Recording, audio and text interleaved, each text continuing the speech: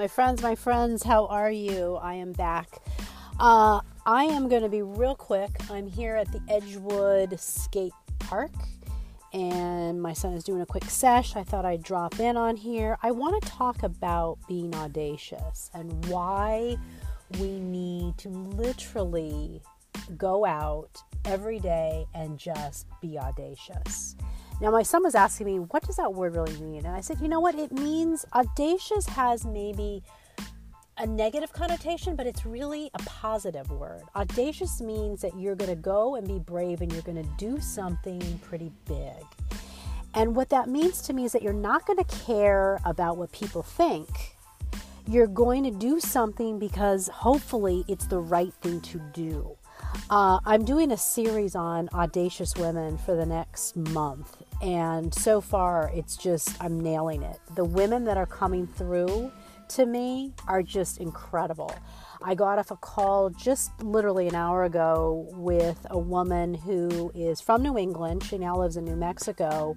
She is called Father Ann Tropiano. She is being ordained a Roman Catholic priest through this kind of untraditional, I guess, shall we say, non-Vatican approved group.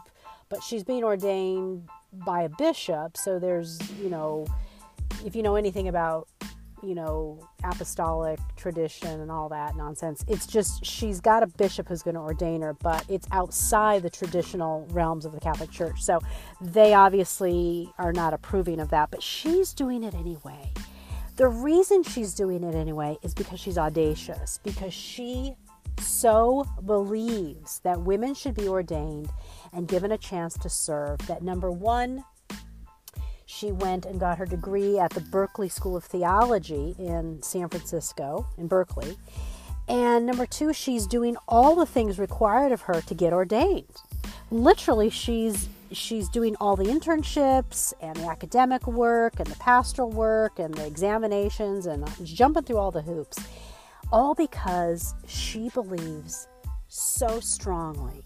And I want to recognize her. She's going to be on my series. And we just got off a connect call where we talked and connected and laughed. And I said to myself, God, Ann, I am just in so much gratitude for women like you who are continuing to take up the mantle and the revolution that has to be done, because someone like me is audacious in a different way.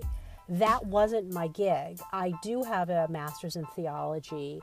I can preach. I can, essentially explain to you why this happens or why that happens, or it doesn't even matter. What matters is that Ann has found her calling, and I want to support that calling. I want to give her my 1,000 support. So we're going to go Instagram Live next week. I hope you guys can see her. It's going to be great. But you know what? You have to be audacious in life. You have to be audacious to get stuff done, because you're not going to get stuff done if you play small. You're not going to get stuff done if you sit around and you think about, who's going to think of this, or who's going to think of me if I do that, or say this, or show up in that. Who cares? When you get to the point in life where you can honestly be as 100% honest with yourself and say, it doesn't matter. It doesn't matter what the Instagram followers say. It doesn't matter what people on Facebook say or my YouTube station say. It doesn't matter what my neighbors say, my mother says, my sibling says. It doesn't matter. What matters is that you're being true to your calling. What matters is that you're living in your purpose. That's what matters. Okay? So I wanted to just jump on here and say, be audacious. Start small. Start with little audacious steps.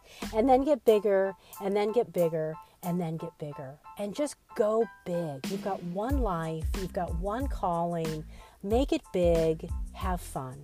All right, guys? Take it easy. I'll see you tomorrow.